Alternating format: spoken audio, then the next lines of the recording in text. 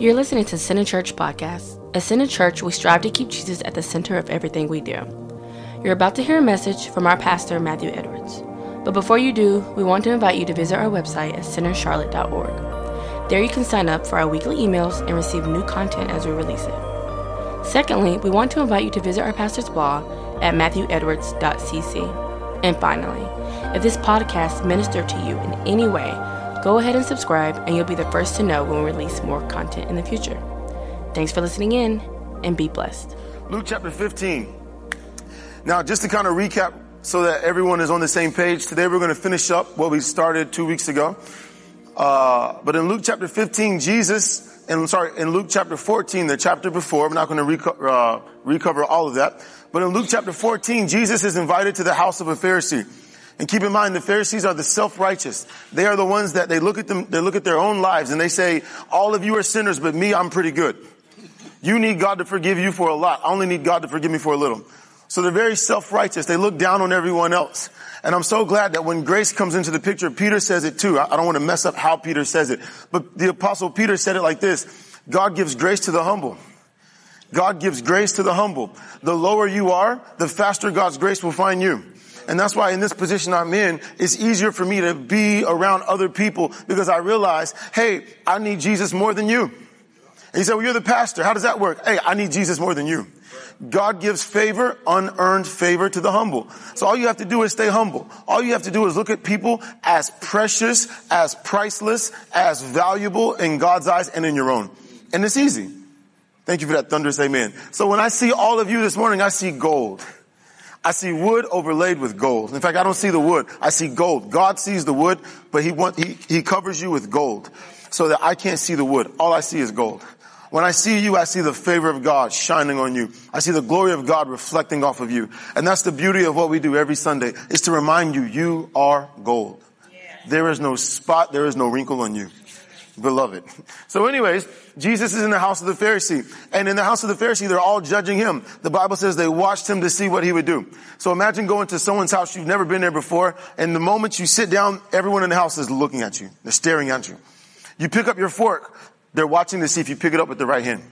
When you take a bite, they're watching to see, are you holding the fork the right way? They're watching Jesus very, very closely because they're trying to find a problem with him. So when you watch the story, Jesus is very, very uncomfortable. And all of a sudden in the house, he comes up with 3 parables. He says, first of all, no one should sit at the best seat in the house, because when they do, someone better than them can come in and they ask you to take a lower seat. Then you'll be embarrassed. He turns around to the owner and says, don't invite people that can pay you back. Invite people that can never pay you back, and God will pay you back. On his way out the door, someone says, the wedding feast in heaven will be beautiful. He turns around and tells them a parable. I won't say the whole thing. You can get the sermon for yourself. He turns around and he essentially says this: it will be awesome for everyone else except for your kind. Then he walks out. He says it in a little bit nicer way, but that's the point. It'll be good for everyone except for people like you. Because God doesn't want self-righteous people in his presence. He wants the weak, the maimed, the lame, the deaf, the blind, the mute. He wants people who need him. And everyone in here said, that's all of us. There you go. So he says it'll be great for them. He walks out and he ends up by the sea. And anytime you read the Bible, you see Jesus or anyone is by the sea, you're looking at a picture of the nations of the world. The nations of the world. All right. And when he comes by the sea, he turns around and sees all these people following him out the house. Some sinners, but some Pharisees. And he says this: by the sea, a picture of to the nations of the world. He says this: hey, look, a man, when a king wants to go to battle, he looks at how many people he has and he adds up and he realizes, hey, look, I either have enough or I don't. And if I don't have enough, I send someone to make peace with my enemy, lest I go into battle and lose. Or if a man wants to build a house, he looks at all the resources he has and he adds it all up and realizes either I have enough or I don't have enough. But I don't want to start it if I don't have enough, lest I start a house and realize I can't finish it and everyone else makes fun of me. Then he turns around and says one more parable. Salt is only good to be, when salt loses its flavor, it's only good to be thrown out. And he says this: if you want to follow me, carry your own cross. Count the cost of what it means. Rough, tough, heavy. And the whole point of it is this: if you want to really follow me, you have to have grace. You cannot fail like they did in the house. You cannot fail like they did in the house. You want to be one of my followers? Then have grace. Because the moment you have no more grace, I can't use you anymore. Then he keeps walking. Then we come to Luke chapter 15, which is where we're going to start today. In Luke chapter 15, verse 1, it says this: "Then all the tax collectors and sinners drew near to Jesus to hear him."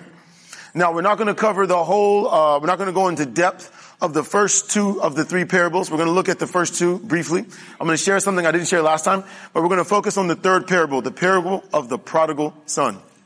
Now, I've known that story since the time I was a kid. I learned it in children's church. I've heard it the majority of my life. I've heard many men of God share the story. But I'm going to share some things with you that are still new to me. And I want you to see the story as if you're seeing it for the first time. Is that all right? Is that okay? Yes. All right, cool. But before we come to the prodigal son, I want you to see verse 1. It says, "Then all the tax collectors," well-known sinners, popular sinners, all right, and the sinners drew near to Jesus to hear him. Now, I want you to see, whenever sinners come close to Jesus, all of a sudden you see Jesus' heart. When self-righteous people come to him, he puts up a wall. But when sinners come to Jesus, you get his heart. So then, verse 2, it says, "The Pharisees and the scribes complained, saying, 'This man receives sinners and he eats with them.'" Now, again, eating with them is not the same as going out to, Sunday dinner or Sunday lunch. It's not like, "Hey, Pastor, I want to take you out to eat." It's not the same thing. In that culture back then and still today, if I go out to eat with you in public, or if other people know that you ate with me, it means that I receive you and I sign off on everything that you are.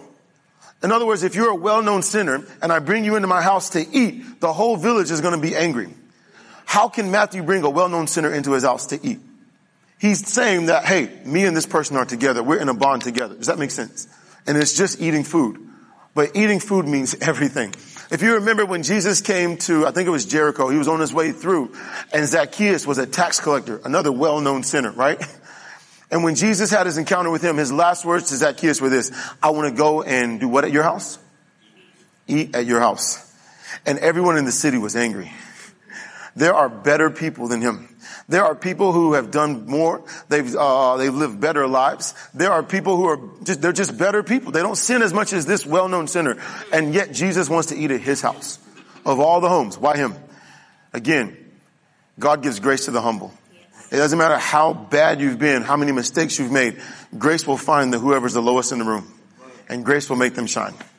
So like the Apostle Paul in his old age, I say this: I need Jesus more than all of you. And everyone said, you have to say it like that. All right. Yes, I need him. That's my declaration, not yours. All right. So anyways, you come to verse 3. It says, "So Jesus spoke this parable to them, saying this." Now, again, we're going to breeze through this, but I want to point something out. Jesus says, "What man of you, having 100 sheep, if he loses one of them, does not leave the 99 in the wilderness and go after the one which is lost until he finds it? And when he has found it, he lays it on his shoulders, rejoicing.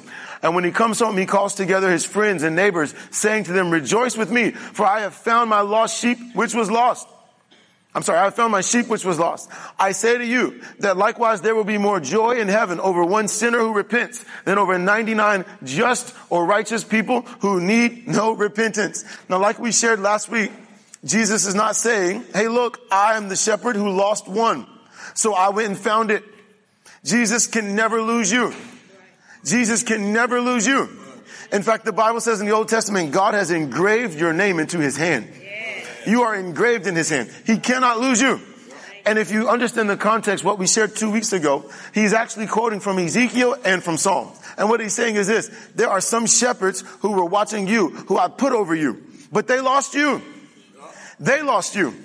And so he says, "Hey, look, I'm going to be the one that will come and find you," fulfilling what was told in Ezekiel.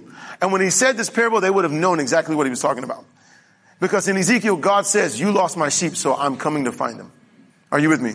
And then he says this: "I'll hold them accountable for what they didn't do." May I never be one of those. Thank you. So he says, "Hey, what man of you, having 100 sheep, if he loses one, doesn't he leave 99 to go find them?" Now look at look at how aggressive he is. "I will leave 99 to go find just one. I'll leave everything else just to find you." And then he says this: "When he comes home, he calls together his friends and neighbors, saying to them, 'Rejoice with me, for I have found my sheep which was lost.'" Now I want to point out verse 6 one more time. For years, I saw it like this. Let's say, for example, I'm the shepherd, right? I find my sheep. I bring my sheep. I ask everyone to come with me. And the sheep is in the middle. And I say, "Everyone, let's sing and dance. I found my sheep." Now, for years, I thought that was the picture, right? But if you understand, look what Jesus said right here. You don't have to understand Hebrew to understand what Jesus said. And when he comes home, he calls together his friends and neighbors, saying to them, rejoice with who? Me. Who is the emphasis on here? Think about it. Is it on the sheep or is it on him? It's on him. Rejoice with who? Me. For I have found my sheep which was lost. I found the sheep. The sheep didn't find me. I found the sheep. So again, rejoice with me. Look what I did. Rejoice with me because of what I did. Church is not about how bad you are. Church is about how good he is. Let's rejoice because of how good he is. Let's thank God that he found us. We didn't find him. Church, when church becomes about us, we've missed the point. Church was never supposed to be about how all the things you could do wrong you shouldn't do, and how to tell people what they should stay away from, and all the things that they shouldn't be doing. Church was never intended by God to be that. Jesus is setting a precedence right here. Rejoice with me because of what I did for you. Thank you for that thunderous amen. It's not about you. It's about me, the shepherd. Not me. It's about him, the shepherd. Rejoice with me because of what I did.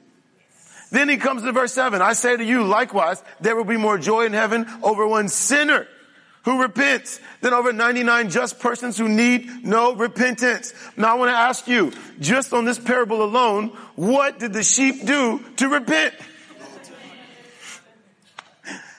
He didn't do anything.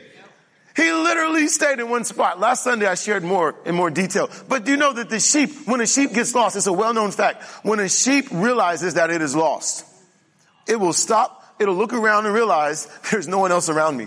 And what it'll do is find a rock somewhere. And in Israel, there's rocks everywhere. On every hill, there's massive rocks on every hill. So a sheep will find a rock, a near rock, or a shelter of some sort, and it'll stay there and just cry. That's what it does. It just stands in one spot and cries. Now, what happened to this idea of you need to come back to church, brother? You need to come back into the house. You need to come back to God. Come back. Let me say this. Church is not God. Sinner, church. Thank you for that thunderous amen. Church is not God. All right? Church, God is not confined to these four walls. As we've known from Jackson Park to the hotel, now to the school. God is not confined to a geographical location. Thank you for that thunderous amen. All right? It's not. And whether they come here or not, let me say this, God is with you. He's with you. He's looking for you. He's trying to go find you. He wants to go find them. So when you walk out of here, you're carrying him with you. You are the house of God.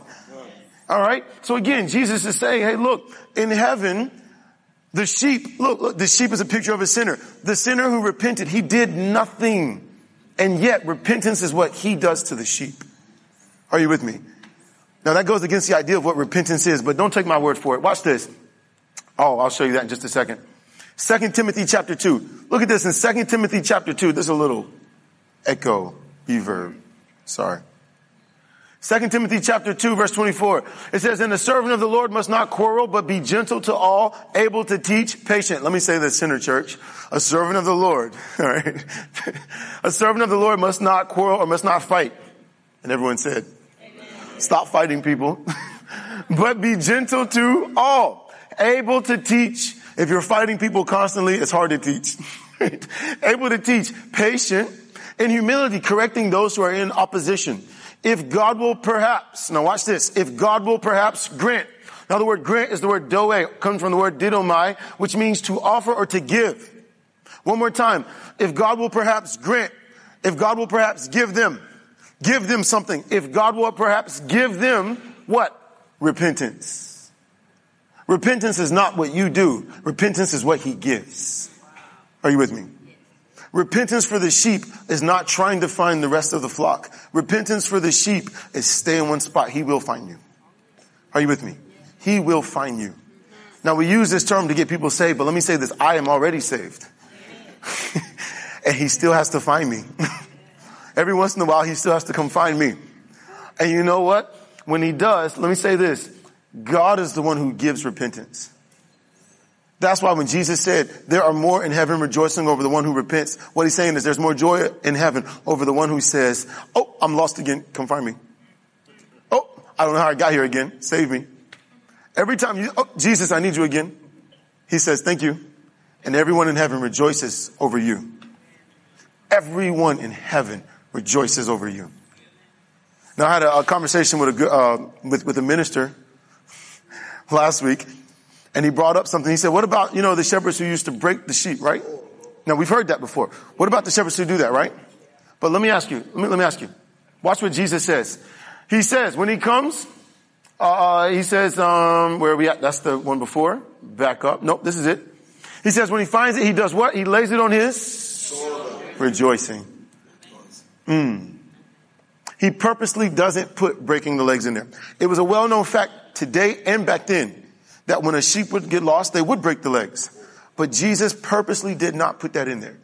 For people who were hearing Jesus in that day, they would have said, well, he's about to say break the legs. We know how the story ends. But he doesn't. He puts the sheep on his shoulders and he carries it home.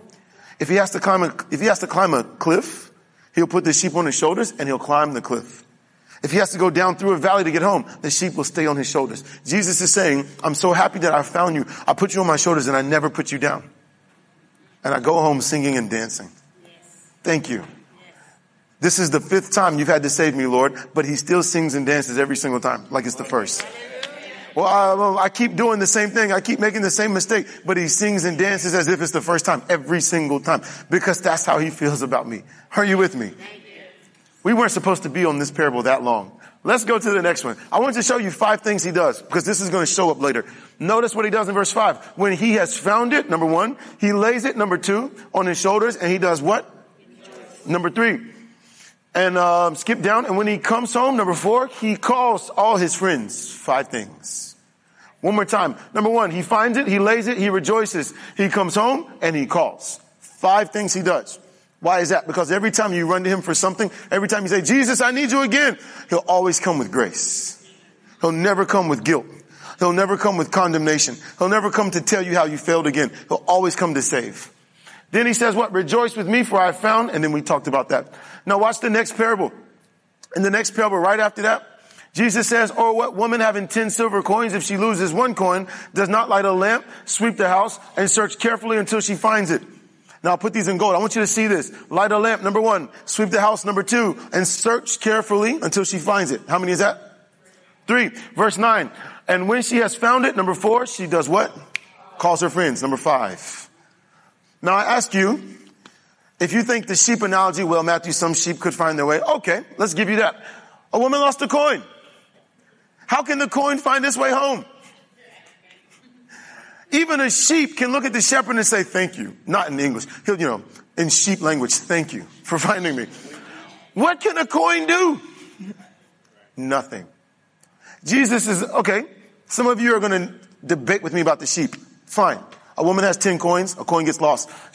She lights a lamp. She sweeps the house. She searches until she finds it. And when she has found it, number 4, she calls her friends and neighbors together saying, rejoice with me. Again, she doesn't put the coin on a platform and say, everyone, let's sing and dance around the coin. What does she do? She calls all her friends and probably leaves the coin at home. She calls everybody else. Let's go dance. I found my coin. Right? It's not about the coin. Church, it's not about you. It's about seeing that he is happy about what he gets to do for you. Do you believe he's happy that he gets to save you again? I get to save you again. I mean, he doesn't look at it like, I have to do it again. That's the picture I always had. He looks at it as another opportunity to have another party in heaven because he got to save you again.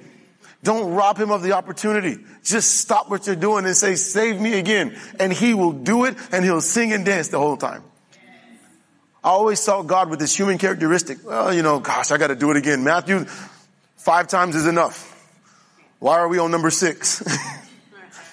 Because you know what? That's how we interact with people. But Jesus is the exact opposite. No, God is excited. He gets to save you again. And everyone said. Amen. And that concludes our message for today. Now, let me show you this in Luke chapter 15. Let's scroll down to verse 11. And I'm going to share the story of the prodigal son. I'll share what I can. If we run out of time, we run out of time. But I'll share what I can. In Luke chapter 15, verse 11, we see the story of the prodigal son. Now, in this parable, keep in mind there are 3 characters. 3 main actors who are about to take center stage. We have the prodigal son, which is the younger brother. We have the older brother, and then we have the father. Now, between the 2, if you look at all 3, the younger brother, the prodigal son, we always call it the prodigal son. The story in your Bible might be titled the prodigal son. But let me say this, both of the sons were lost. At the end of the parable, you realize the older son is just as lost as the younger one was. And I'm going to show you why they were both lost in just when we come to the end. But keep in mind, the younger brother Look, he's a little more vocal about what he wants to do. The older brother is a little more quiet about what he really wants to do. And the father is going to be the bridge between the two. Are you with me? Now again, Jesus talks about repentance in the first parable. In the second parable, he's going to talk about repentance in the third, even though he doesn't use the word repent. But when you see when you see how he used repentance in the first two, it's going to make sense in the third. Is everyone still with me? So let's read through this, and I'll stop as we go so that we don't lose too much time. Luke chapter 15 verse 11 says, Then Jesus said, a certain man had 2 sons. And the younger of them said to his father, Father, give me the portion of goods that falls to me. So he divided to them his livelihood. Now I want you to hold on for a moment. He comes to his father and says, give me the portions of goods that belongs to me. Translation, Father, I'm tired of waiting for you to die. I know one day you will die. And when you die, I will get a portion of the inheritance. I don't feel like waiting any longer. I've waited long enough. Can I have my money now? You can imagine how that would go over today in America, right? I want you to just think for a moment in Middle Eastern culture. He literally said this to a bunch of people who knew exactly what he was saying. I'm tired of waiting for you to die. Give me my inheritance now. A good father back then would have slapped his son across the face. I'm being honest. A good father would have slapped his son, would have called his servants, tie him up, put him in a room. Then they would have beat him together. Now, this is not me trying to be theatrical. I'm being honest. There are actually records of back then, that time period of what fathers did to their children who acted like this. So Jesus is telling the story. We all know how the story should end. He's going to be beat. He's going to be beat twice. He will never say that again. All right? And yet, what does Jesus say? He said, Father, give me the portions of good that falls to me. So he divided to them his livelihood. Now, I want you to see the heart of God, because the Father is a picture of God, but it's really a picture of Jesus as well. I'm going to show you that in just a moment. But again, he comes to him and says, I can't wait for you to die. So what does the father do? All right, I'll give it to you now. And I'll give it to your older brother who didn't ask. Let me say this. There are people in your life that are blessed because of you. There's some things that, listen, it's not time for God to give it to you yet, but if you ask for it, he'll give it to you anyways because he loves you.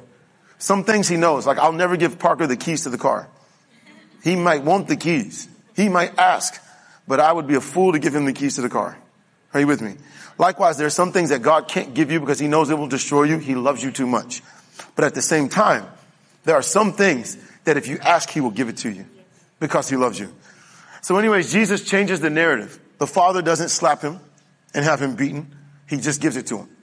So then you come to verse 13, and not many days after, the younger son gathered all together, journeyed to a far country, and there he wasted his possessions. Now I want you to keep in mind, verse 13 is interesting. It says, not many days after, the younger son gathered all together and journeyed to a far country. Now, how do you gather land together? The only way you can gather land together and go to a far country is if you sell it. And let me say this, just like today, just like back then, and just like in America as well, it takes a very long time to sell property. It does not happen in a few short days, especially in Jewish culture. Do you know that there's a law? God says you cannot sell your inheritance. Did you know that? God says if a man receives an inheritance of land, you cannot sell it. And if you do sell it, you're breaking God's law.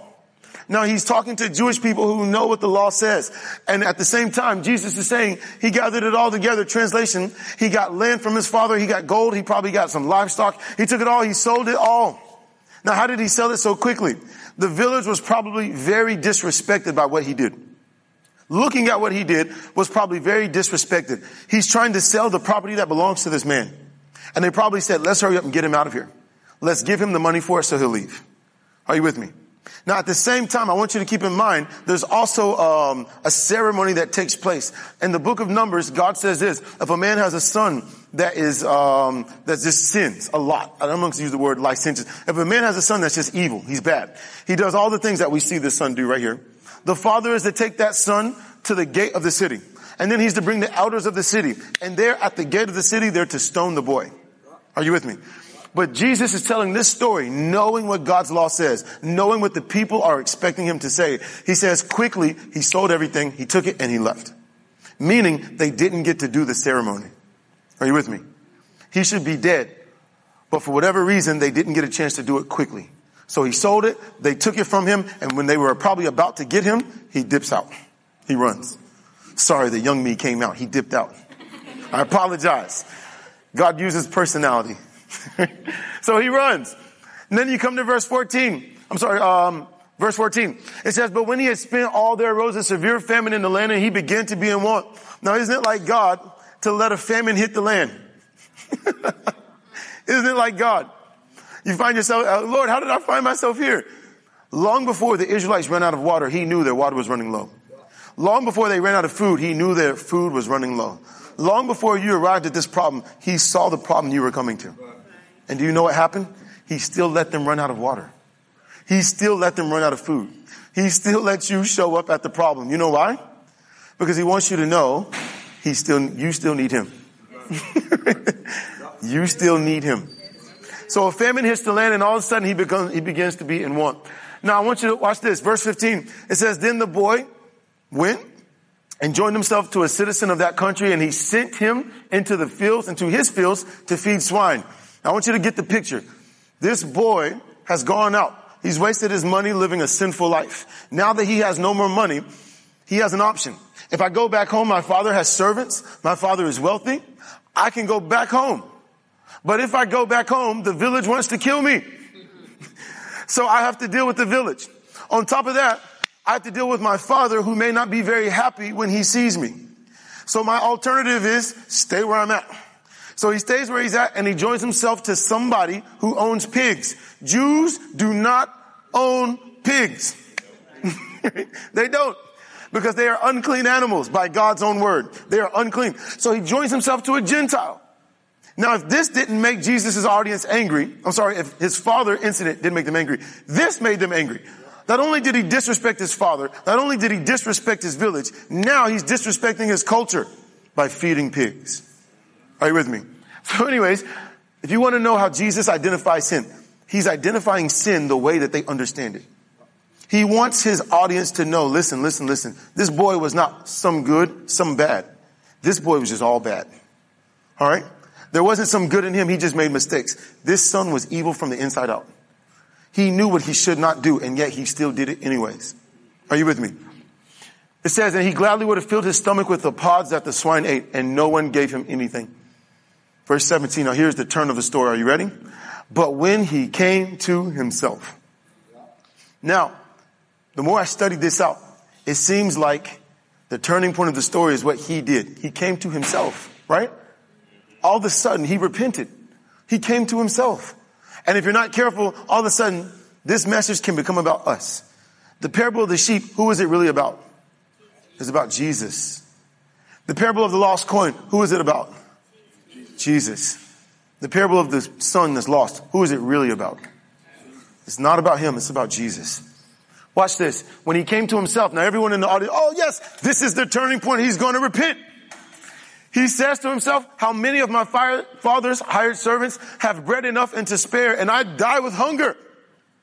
Now look, this powerful moment became about his stomach. Not about his father's love. Not about his father's protection and all his father would do. This moment was not even about his father. It was about his servants' food. They don't die of hunger, but here I am dying with hunger.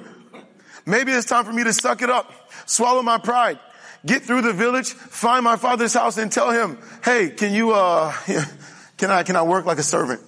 Now again, if you study the word servant out right here, what you'll find is he's going to go to his father and literally say, make me a craftsman. Send me off and make me a craftsman. I know I wasted my money, but pay a little bit more. And if you'll make me a craftsman, I can be successful in this way. I can pay back everything I took from you. If you will just bear with me for a little bit longer. He decides, let's follow the story. He says, I will arise and go to my father, and I will say to him, Father, I've sinned against heaven and before you. That sounds really, really noble.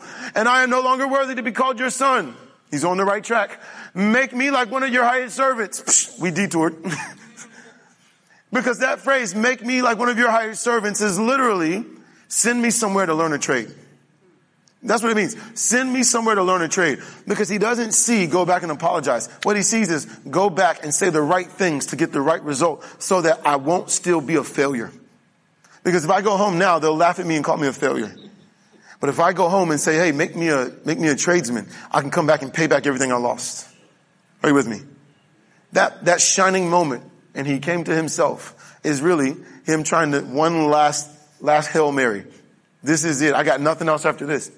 And he arose and he came to his father, but when he was still a great way off, his father saw him and had compassion and ran and fell on his neck and kissed him. Now I put these in gold. I want you to see this. Let's count it off again. Just like the other two parables, let's count it off. When he was still a great way off, his father saw him, number one. His father had compassion, number two. He ran, number three. He fell or embraced him on his neck, number four. And did what, number five? The first response from his father, the first response is to do what? Reassure his son in his heart.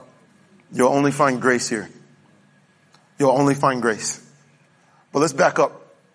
In verse 20 it says, he arose and came to his father, but when he was still a great way off.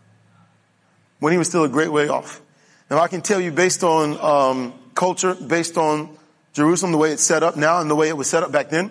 I had a picture of when we were in Israel, when you stand on top of Mount Arbel. I don't know if the next trip you'll be at Arbel, but when you're overlooking the Sea of Galilee, there's this big cliff called the Mount Arbel, or Cliff of Arbel. And just over, I mean, you're looking down, I don't even know how high it is. Mount Arbel is ridiculous. It's high, very high. And as you look over this countryside, you can see small little places of lots of houses, and you can see a road and then a few more houses. I was going to show you a picture. I took pictures there, and I wanted to show you this morning. I forgot to add it. But keep in mind, the same way they do now, where groups of people live together like villages, back then, groups of people lived together in villages. Houses were so close. In fact, there are records from the Babylonian Talmud from when they went into exile. There are actually records that say they lived so close that a camel could walk through the street and touch both houses at the same time. That's how close they lived to each other. Not between houses. I'm talking about houses facing each other in the street. So when Jesus walks through and the Bible says that as many as could touch him, they got healed. When Jesus walked down the street, you're looking at people who were literally, they could stand in their doorway, touch him and get healed. Are you with me? When the Bible says in Acts, Peter could walk down the road and they would lay people's shadow, his shadow would fall on them. What you're seeing is the houses were so close that when Peter walked down, literally they were so close to him that the power of God hit them. It wasn't that they were, like our roads today where they had to get a little closer. They could stand at the doorway and they could get healed. Imagine not even having to go find him. Just stand at your doorway. When he comes by, you get healed. Are you with me? So again, what you're looking at is nothing like what we understand today. You're looking at villages that were very, very close. And they were so close that just like today, if I tell someone this over here is going to make its way across the village very, very quickly. Are you with me? So again, he knows if he wants to come home, he's going to have to get through the village. Now, I can tell you definitively his father probably didn't live on the edge of the village. You know why? Because the Bible says that his father was a wealthy man. And he saw him a far way off. See that verse right? See that in verse 20? But when he was still a great way off, his father saw him. Meaning his father's house was probably higher than everyone else's, and everyone else was probably around the house. Are you with me? So to get to his father's house, he has to run through the village. Are you still with me? But what does everyone in the village want to do? They want him dead. They want him dead. So it's a long shot. If I get home, I have to try and get through the village quickly and quietly. Because if they catch me, I'll die. But what do we see the father does? When he was still a great way off, his father saw him, had compassion, and does what? He runs. Now let me say this. There's a common law that the Pharisees instituted that no man should ever run. They based it on a law that God said. In Exodus, God told the priests that they must wear linen, full 100% linen. You cannot wear cotton and linen, only linen. And the reason being is because cotton will make you sweat in the desert, but linen will keep you cool. Now it's a picture of mixture. On one hand, don't mix your clothing because it's a picture of you living with mixture inside of you. Don't try to be under the law and under God's grace at the same time. It never works. Are you with me? At the same time, God says, I don't want you to wear cotton because you'll sweat. And in Genesis, the curse is that you'll sweat. Now by the sweat of your brow, you will produce. That's the curse. So in the wilderness, God says, I want you to wear linen so you'll never sweat. Are you with me? I want you to be cool even in the desert. Are you with me?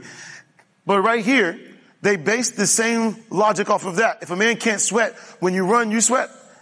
So when you're an adult, you can't run. Children can run, but men don't run. Also, your clothes are very, very long.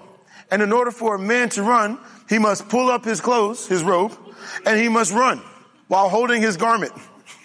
Now, that does one of two things. It exposes your legs, which is also a sin to the Jew. All right? I could be wrong. I think there's a verse in Song of Solomon. He talks about the legs. The legs can also be depicted as a way of sin. You can make someone stumble in their heart. So you don't show your legs, or you can leave your undergarments, your underwear showing, but people see your underwear. So men don't run. We just walk really fast, but you don't run. But Jesus knowing what the law and the custom is, the people knowing what the law and the custom is, Jesus says he saw him and the Father knows what the village wants to do. He does what? He runs. Now listen, as a man running, holding his garments up, it's embarrassing. It's embarrassing. In fact, I was reading a commentary and this one guy said it like this. The son knew he would have to run through a gauntlet of judgment to get back home. But the Father instead decided, let me run through the gauntlet of judgment for you so that I can save you. Are you with me? The Father says, I would rather be embarrassed to save you than let you come through here and maybe not make it. I'm not even going to give you the credit of you saying, I made it through the village. No. I ran through the gauntlet of judgment for you. Isn't that beautiful? He runs to him and falls on his neck. Now look up here. The village probably sees the Father running. Let me show you something else he's doing. By running to the Son, he's distracting everyone else. He saw the Son. Someone else might see the Son. So by him running, he now takes all the attention off of the sinner, puts it on himself. That's why I say when you run to God, God is not focused on your sin. God is not focused on your sin. Church is not about you. Church is about him. Take your attention off your sin, put your attention on him. And let his goodness override all your sin. I promise, if you will just focus on his goodness, you'll find that it's hard to continue in the same sin. That's why we say all the time, say I'm the righteousness of God in Christ. Because the more you focus on his righteousness, it's hard to keep sinning. It's hard to keep doing something like a sinner when you know you are the righteousness of God in Christ. So again, by running, he's distracting everyone. Don't look at my son, look at me. And when he gets to the Son, then they can see the Son. But now they have to see the Son behind the Father. Are you with me? Oh man, I love this story. And the Son said to him, went too far. Where are we at? And the Son said to him, Father, I have sinned against heaven and in your sight and am no longer worthy to be called your son. Now he's about to say what? Make me a hired servant. Send me off to learn a trade. But before he can get those words out, the Father doesn't even talk to him. The Father hears this first part, turns and says this. Where are we at? But the Father said to his servants, bring out the best robe. Translation, I heard you, don't need to hear anything else. He turns to the servant who is probably running behind the Father. He runs, we run. And he turns to the servant and says, go quick, bring out the best robe and put it on him and put a ring on his hand and sandals on his feet. Now, before we go on, let me say this. The Son in his heart missed it. By running to the Son and doing those 5 things, he wants him to know in his heart, my first response to you will set the precedence for everything else. I will always be gracious to you. He opens his mouth and says, I'm not worthy to be called your son. Psst, forget you. He turns to the servant. Quick, go get the robe, go get the sandals, go get the ring. Are you with me? Sandals, robe, ring. And I'm going to show you the other 2 in just a moment. Go get these things. Why? Because this is how the rest of the village will treat him from now on. Are you with me? Now I'm coming to something in just a moment. I'm going to close in just a few minutes. Look at this in Hebrews chapter 12. Therefore we also, since we are surrounded by so great a cloud of witnesses, let us lay aside every weight and every sin which so easily ensnares us, and let us run with endurance the race that is set before us. Watch this. Let us run the race because Jesus ran to us. Verse 2, looking unto who? Jesus. Oh, that was so weak. Looking unto who? Jesus. The author and finisher or perfecter of our faith, who for the joy that was set before him endured the cross, despising the shame, and is sat down at the right hand of the throne of God. In other words, let me say this. Jesus saw, in order for me to save you, I have to run through this. I have to take the cross. I have to carry it. I have to be beat. I have to be spit on. I have to have my hair pulled out. I have to have even my bones exposed. I have to go through all of this. Translation, I have to go through hell to get to you. And at the cross, he wasn't on there with a loincloth. He was completely naked, ashamed.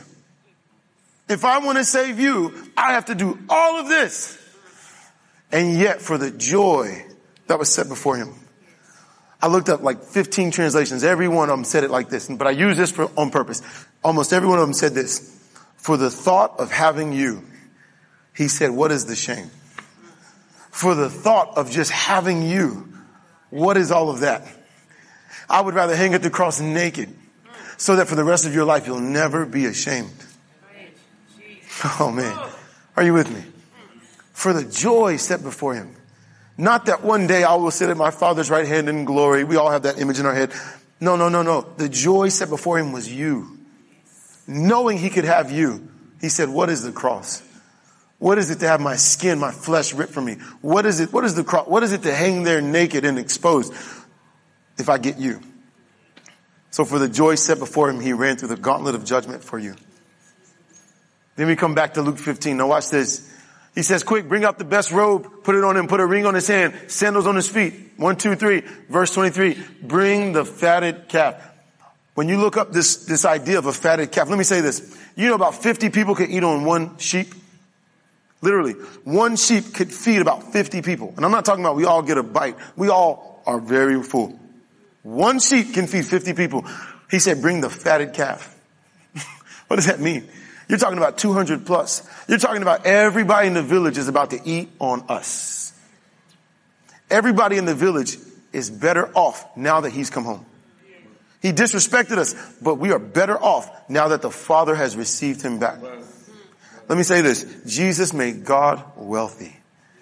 God was rich before the cross, but after the cross, Jesus added to God's wealth by bringing all of us in. Are you with me? And again, your coworkers are blessed because you are there. Now watch this. Watch this. He says, quick, bring the fatted calf here and let us eat and be merry. Bring the calf for be merry. 5. Make no mistake about it. Be merry. If one person comes in and they're angry with him, if one person comes in and mistreats my son, if one person comes in and tries to remind anyone in here about what my son has done wrong, let me go ahead and say it right now. He better be merry. By being the wealthiest one in the village, by probably having the most money in the village, what he's saying is this. I'm telling everyone, this is how this party will go. You're eating on me, you'll be happy. Understood? Good. All right. For this, my son was dead and is alive again. He was lost and is found. And they begin to be merry. Now let me close with this. I'm coming to the end. By saying this, what he's saying is, hey, he was dead. He's alive. Now there's 2 ways to interpret this. You can say, well, he was dead. Was he dead to the family until he came back? No. What he's saying is this. He was dead. Now what made him dead? Oh, I want to come to the end. I'm coming to the end. Look at this. Look at this. He tells them to be merry in verse 23, right? Look at this. Romans chapter 8. I'm coming to the end, I promise. Romans chapter 8, verse 31. Paul says, what then shall we say to these things? If God is for us, who can be against us? He who did not spare his own son, but delivered him up for us all, how shall he not with Jesus also freely give us all things? If Jesus was free, healing is free. If God puts a price on healing, then healing is more expensive than his son, and nothing is greater than the son. If God gave Jesus freely, everything else is free. That's why grace is given freely. Verse 33, who shall bring a charge against God's elect when it is God who justifies? God says, I want you to have a party everywhere you go. Have a party everywhere you go. And if someone steps up and says, how can you call yourself a Christian? Who can bring a charge against God's elect when it is God who justified, when it's God who forgave, when it's God who gave his own son for you? No one can challenge it. No one can challenge it. Now watch this. He goes in, he says he was dead, he was alive. Now watch the older brother. We're coming to the 3rd act of the story, and I'm going to close with this. It says, now the older son was in the field. Notice, the younger son leaves the house. The older son is also not in the house. The first time we see the older brother, he's not in the house. Now watch this. The older son was in the field. Who works in the fields? The servants. He's acting like a what? Like a servant. When the son came home, the father could have let him finish and said, that's a great idea. I need more servants. But he didn't say that. You know why? I'll say this for us as a church. God does not need more servants. He needs more sons. Sons and daughters. Are you with me?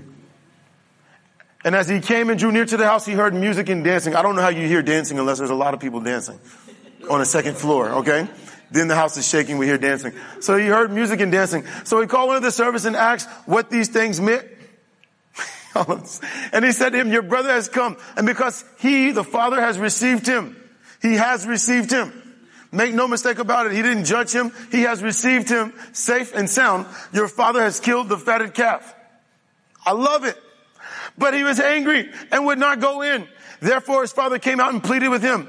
Now, let me say this. Again, I want you to understand this. I want you to understand the picture. And I'm going to close in just a moment. By choosing not to come in, this is something that everyone in the party would have noticed. We're all singing and dancing, probably 200 of us. We're eating the fatted calf. There's some left over. All of a sudden, the one who the party is for, which is not the son, is really the father. All right? The father says, hold on a second, steps outside. Now today at a party or something, one person can leave, the music keeps going. In Middle Eastern culture, if the star or the person who the party is for walks out, everyone stops. All right? Which made me start realizing some of you are rude. I'm joking. So anyways, the father steps outside, everybody stops. He walks outside and he comes to the son. The Bible says he did what to him? Pleaded with him. Now let me say this. This destroys the picture of God that so many of us had. Why would God ever plead with you for anything? Why would God plead with me for anything? And yet Jesus is showing you, listen, your idea of a father is nothing close to what God is for you. God is now coming to them and saying, please, please. He came out and he pleaded with him. So the older brother answered and said to his father, lo, these many years I have been serving you, even though you never asked him to. I have been serving you, not being a son. I've been a servant to you. I never transgressed your commandment at any time. He's self-righteous. He thinks he's never made a mistake.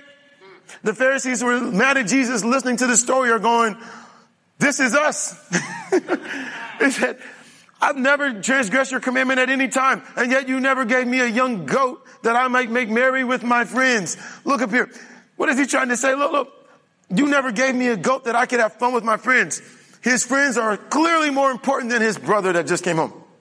Now let me say, I'm coming to the end. But as soon as this son of yours came who has devoured your livelihood with harlots, you killed the fatted calf for him. Or with prostitutes, you killed the fatted calf for him.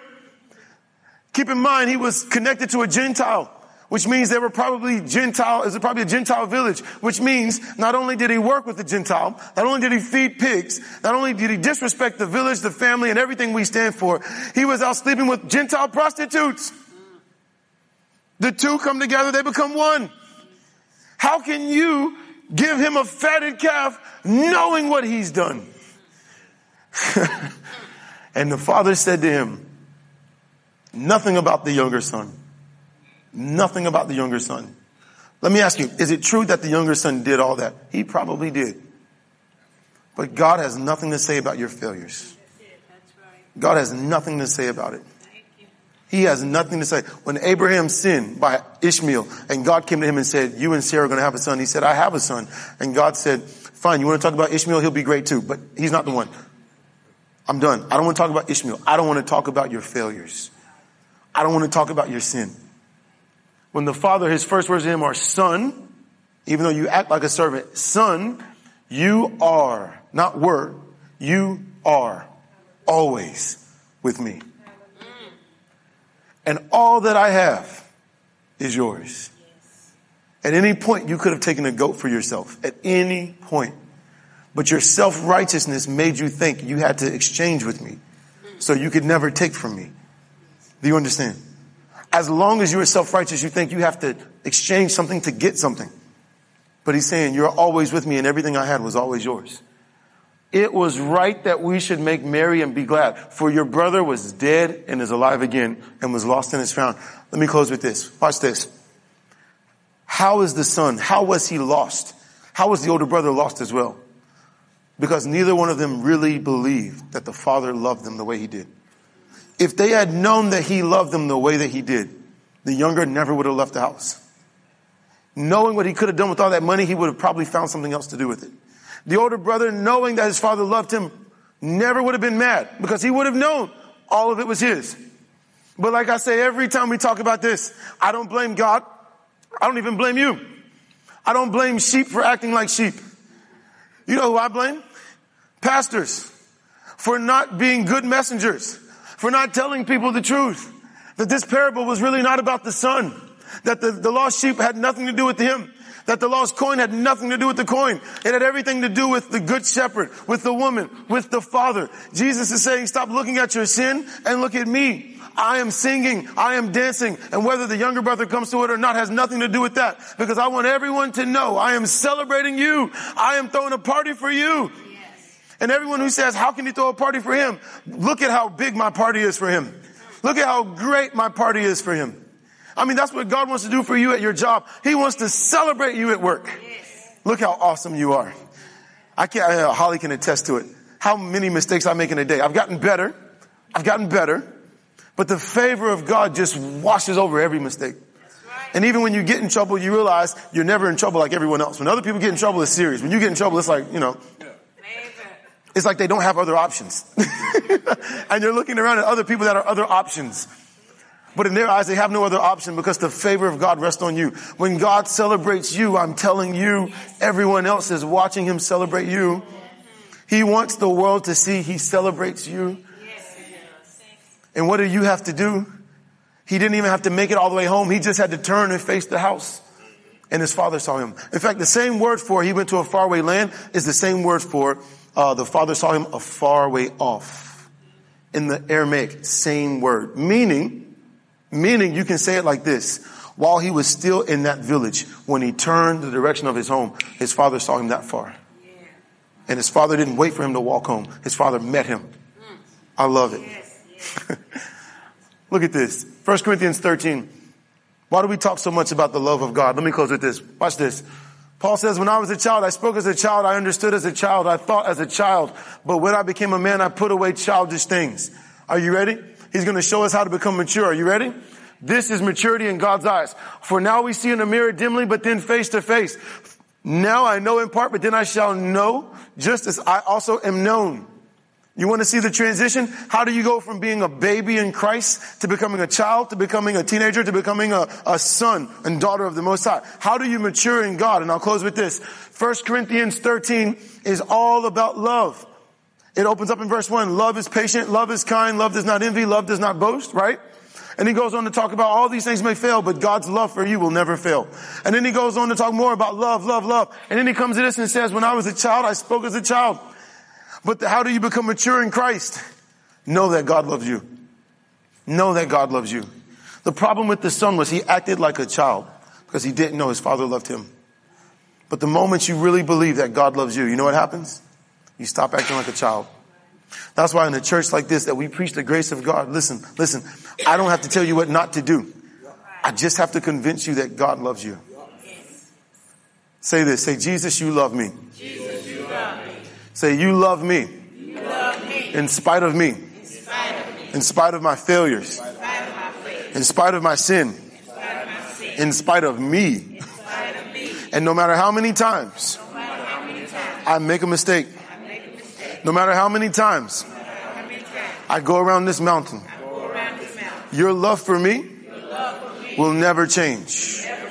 Your love for me will seize the opportunity to save me. Thank you for it. In Jesus' name. Amen. Amen. Amen. Hallelujah. Thank you, Father. Father, we thank you this morning again. We thank you, Father, for your truth. Lord, we thank you for your truth that sets us free.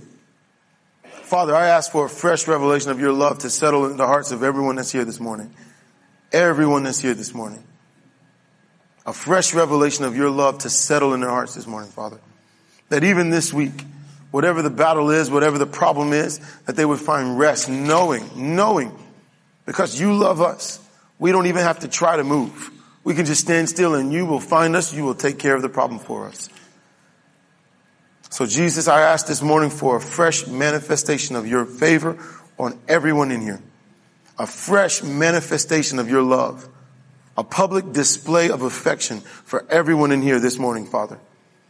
That when they find themselves at work tomorrow morning, may everyone around them know that they are loved by you. May everyone around them know that we are loved by you. And Father, I thank you for your favor that's protecting everyone in here. Where things might seem to take a downward turn, I thank you that your favor is lifting us up higher. Father, as Joseph was elevated to number 2, I thank you everyone in here is being elevated right where they're at. I thank you, Father, that your favor is causing them to skip the line. That you are moving everyone in here into positions that they are unqualified for. Father, that you are continuing to open doors for everyone in here to move them up, to move them further and farther than they ever thought they could ever go. Father, I thank you that your love wants to blow our minds. So this morning, we say, do it. Blow our minds and do it in such a way that we know it was only you and it could only be you. In Jesus' name. Can you lift your hands and stand to your feet? Stand to your feet. Just lift your hands right where you're at. The Lord bless you in your going out and in your coming in. The Lord keep you and your family always at the right place at the right time. The Lord make his face shine on you and be gracious unto you. The Lord lift up his countenance on you. May you enjoy his peace this week. In Jesus' name, everyone said, Amen. Amen. Amen. Amen. I love you. We went way over time. Thanks for listening to Center Church Podcast. We trust that you've been blessed. If you'd like to receive more of our content in the future, you can email us at centercharlotte@gmail.com or just visit our website at centercharlotte.org. Thanks for tuning in, and may God's grace cover you in every area of your life.